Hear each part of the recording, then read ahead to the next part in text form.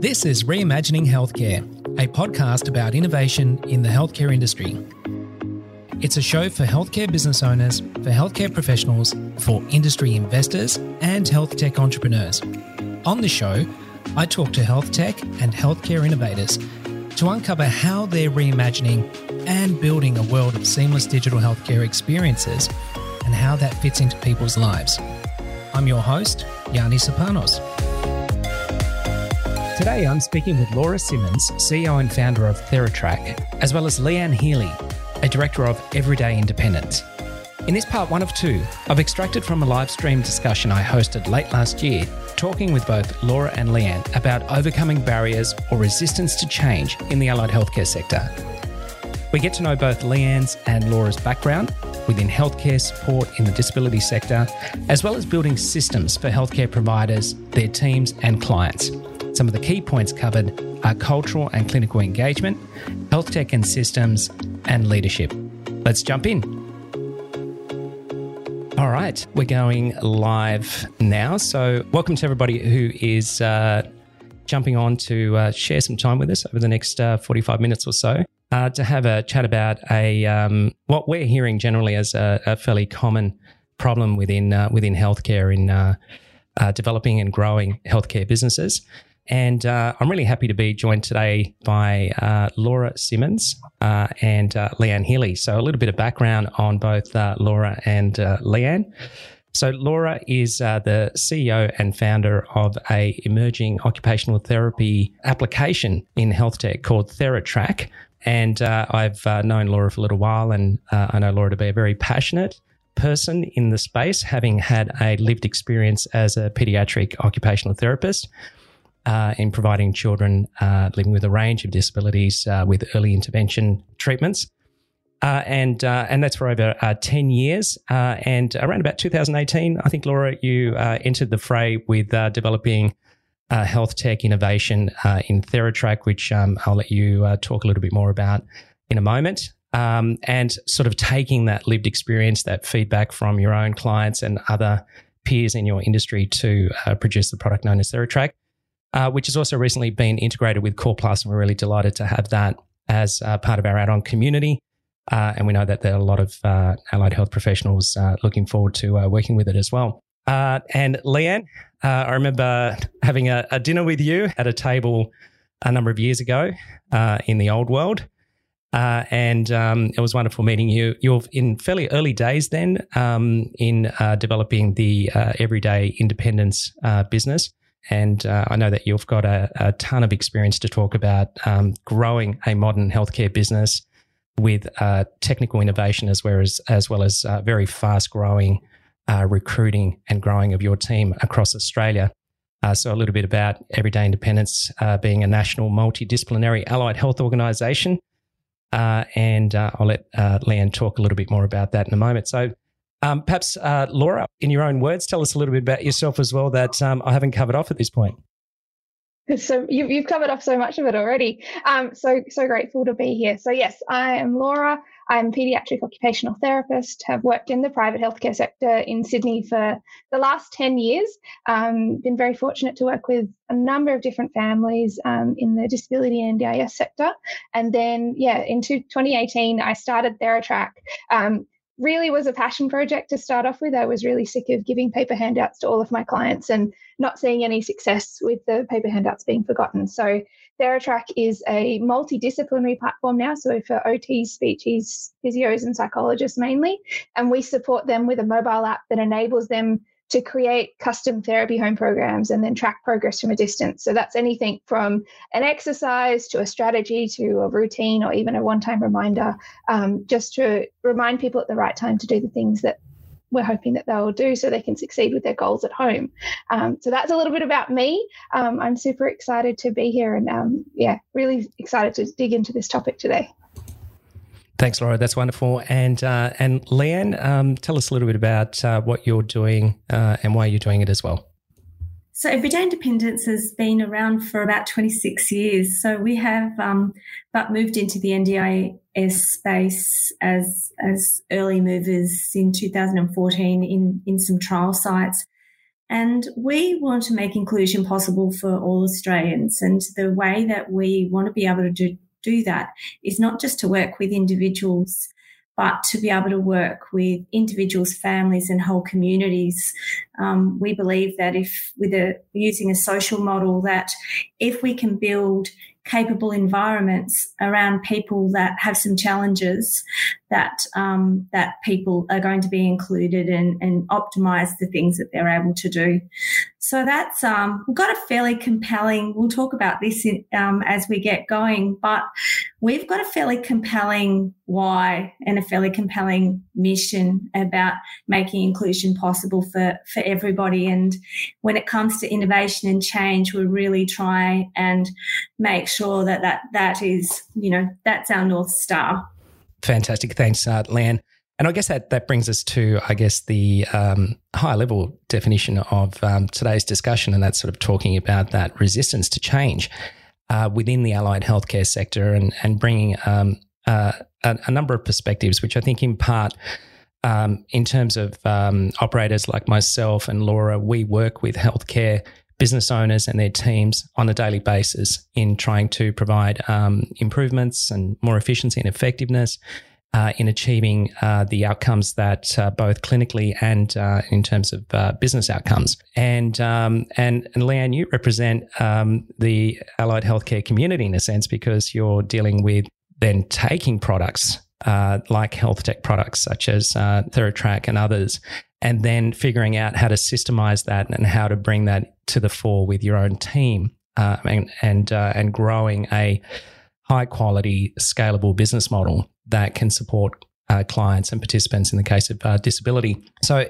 when we talk about change and resistance to change, I might just start off by saying that in my view, the resistance to change kind of areas, part of the challenge of systemizing healthcare and modernizing healthcare, because healthcare is a high quality clinical service that has a lot of training, a lot of professional development, a lot of supervision that in a sense is really great for quality controlling the delivery of healthcare, but also infuses a sense of resistance to change.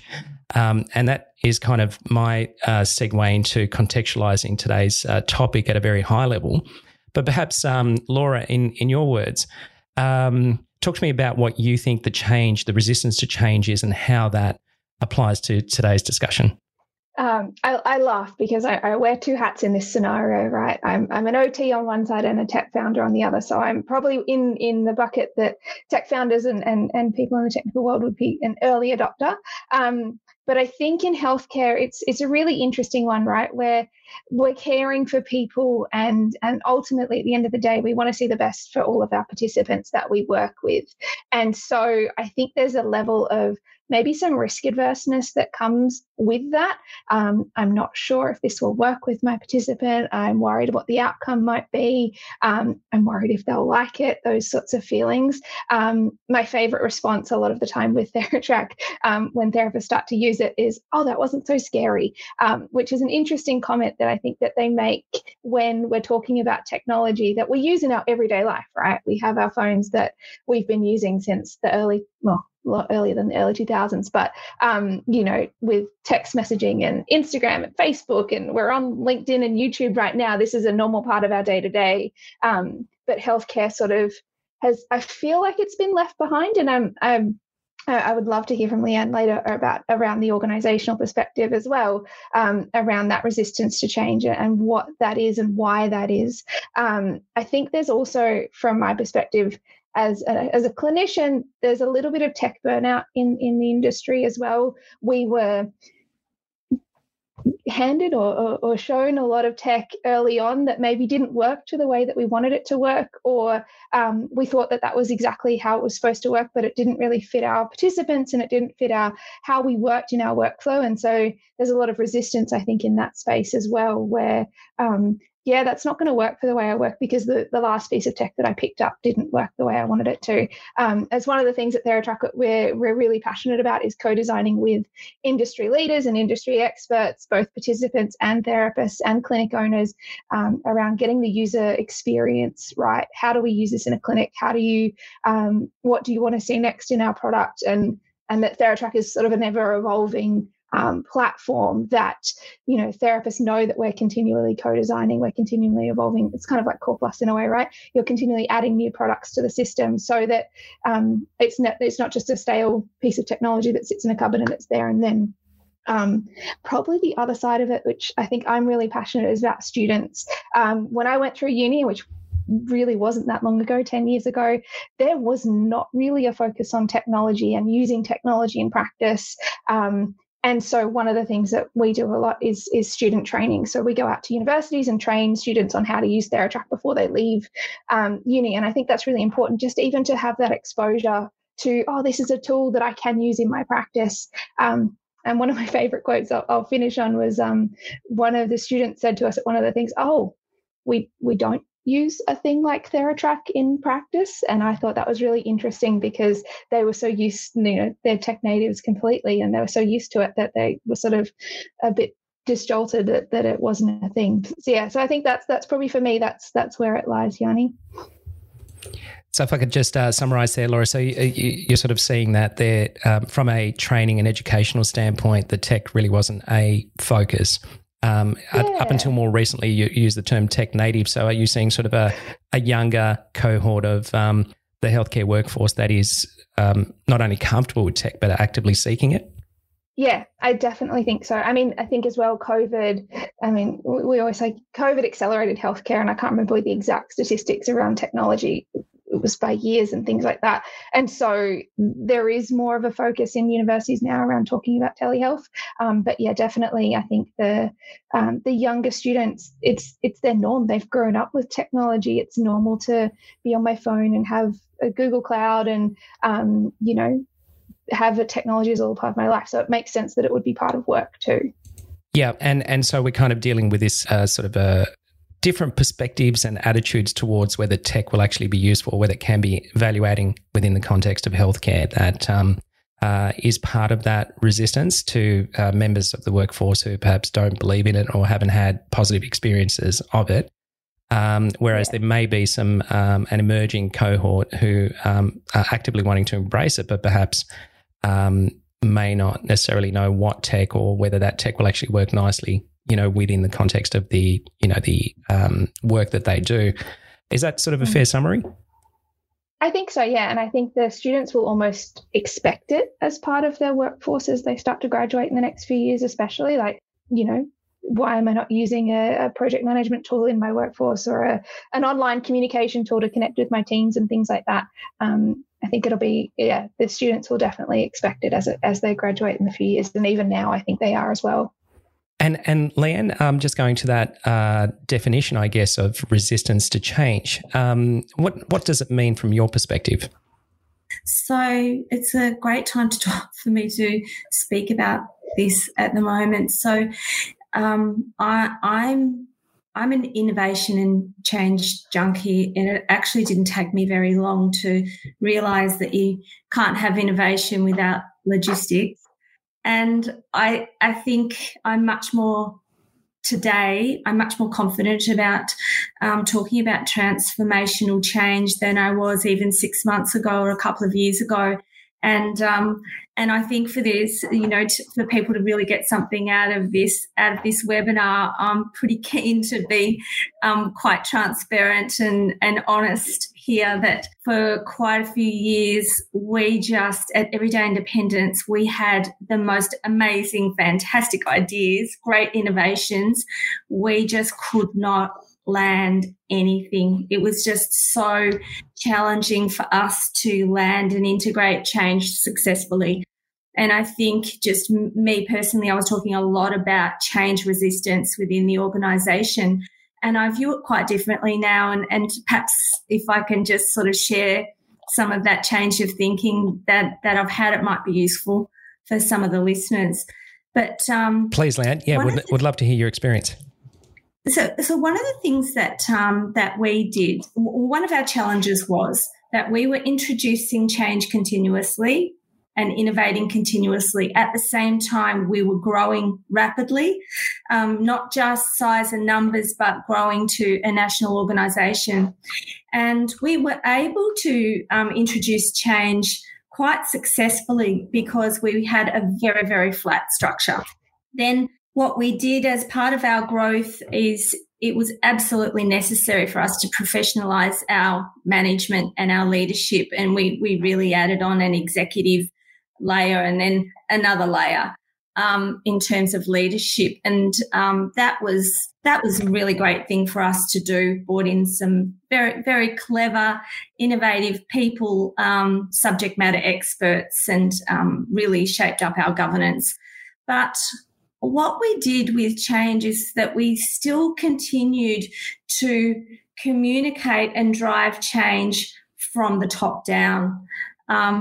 And that's what I said, we just couldn't seem to land anything. So what we realised was that our senior leaders had the power to make decisions that were going to significantly impact the collective experience of work for people. But at the same time, the people that were delivering the messages were a couple of layers removed from the people on the ground doing the work.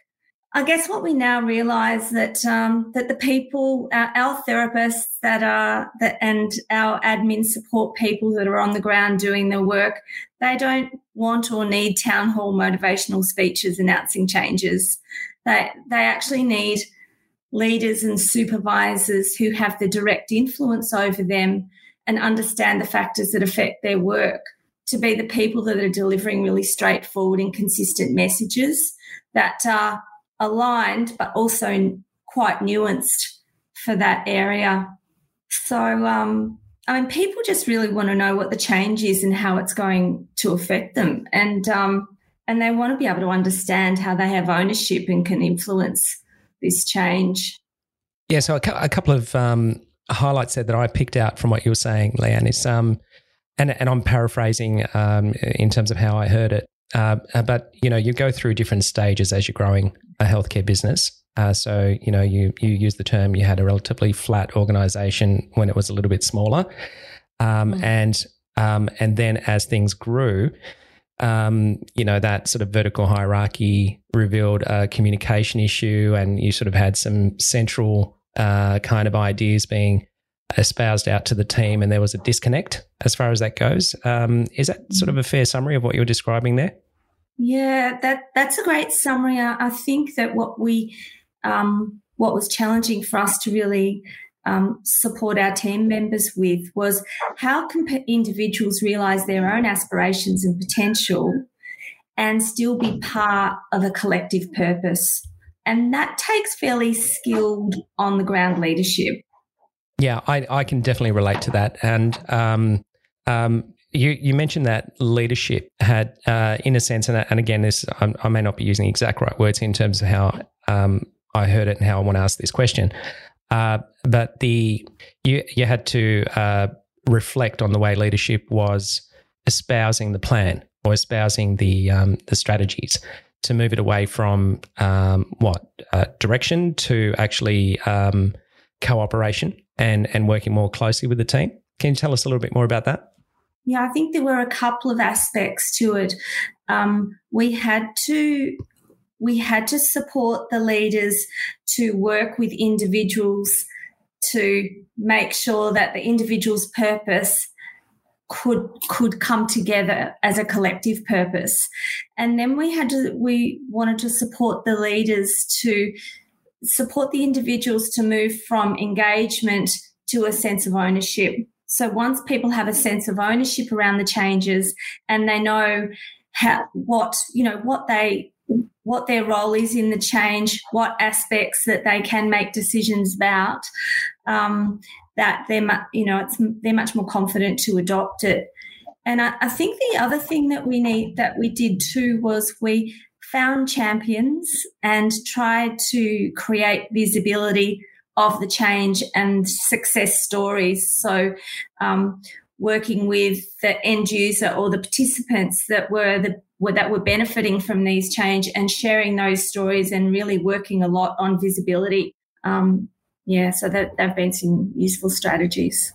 Yeah, that's really interesting. I might just put forward my perspective, even though Core Plus doesn't provide healthcare services per se, but we do manage teams of people. And I know in the early days, I wasn't as experienced or adept at managing as I am today.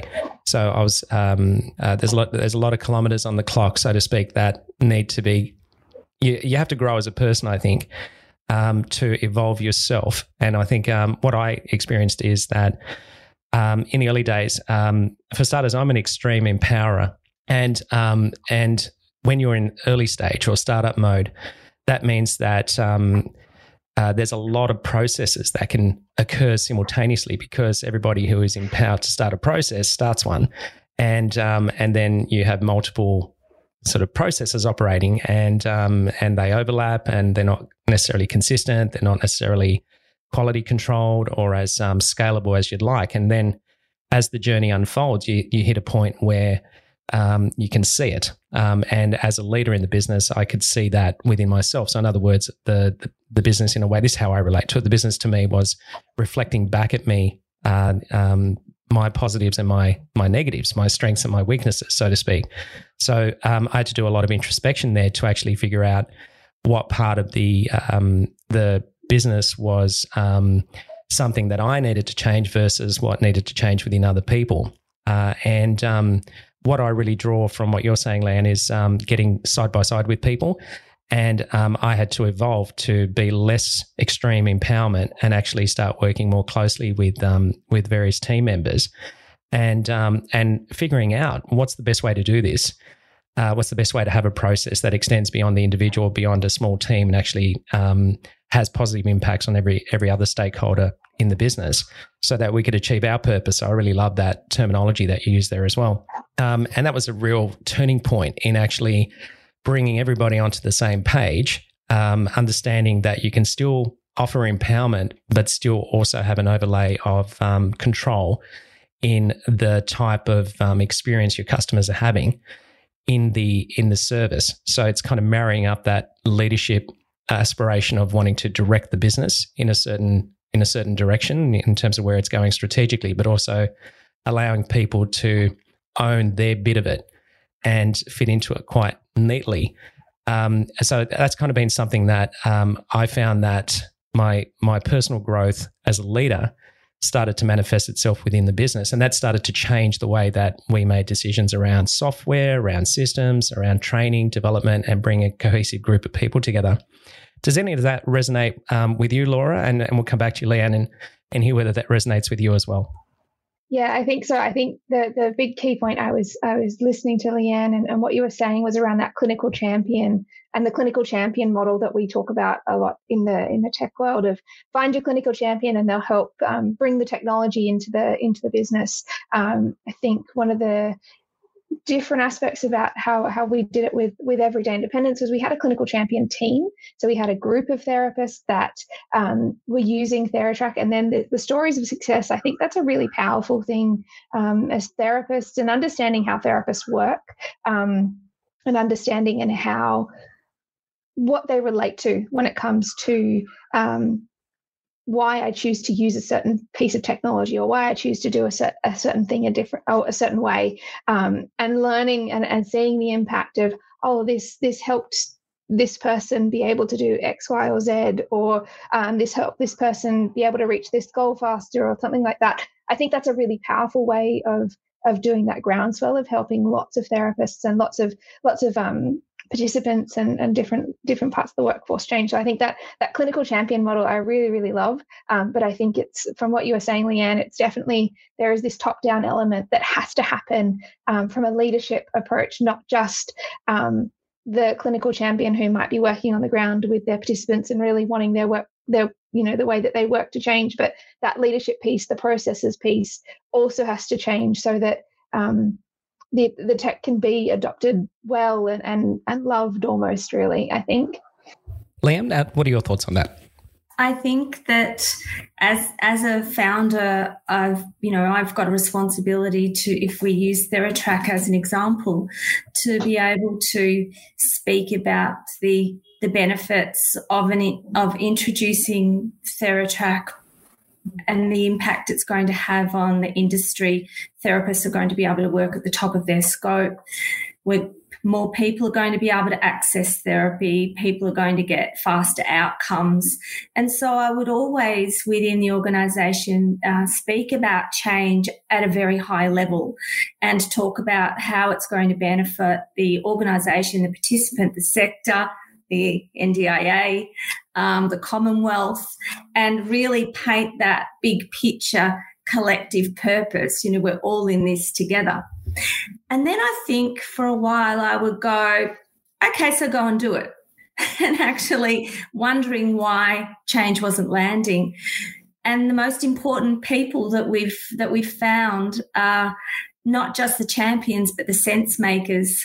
And so we've called one of the real skills for our middle management is in sense making. So to be able to take that big picture vision, which we all need, that North Star, we need to know how TheraTrack is going to connect to the bigger picture. But you need the middle management, you need the sense maker to say, and this is actually how this relates to us as a team. And then you need the direct supervisor to be able to say, and this is what your day-to-day work could look like. If you started using TheraTrack, then you might be able to then do A, B, and C, or not do these things.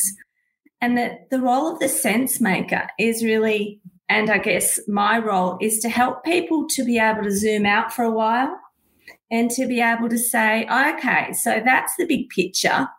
And then their direct supervisor connects with them and says, and what is important to you?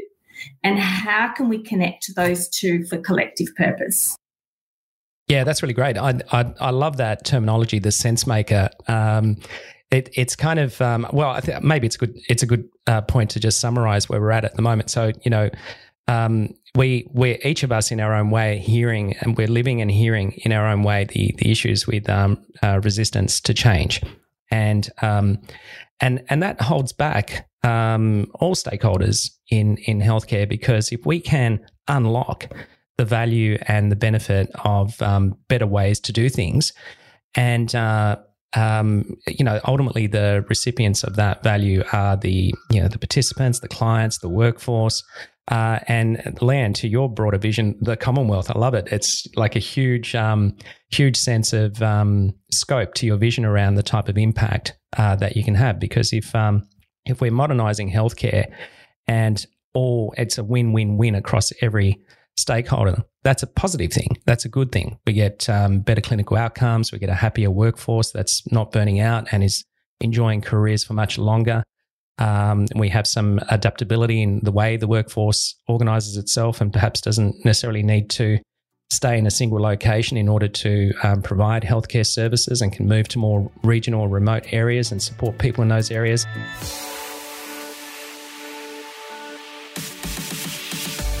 Next week, we pick up the discussion with both Leanne and Laura, covering topics about the big picture, collective purpose, making sense at a team level, and its impact on driving systemic change with health tech.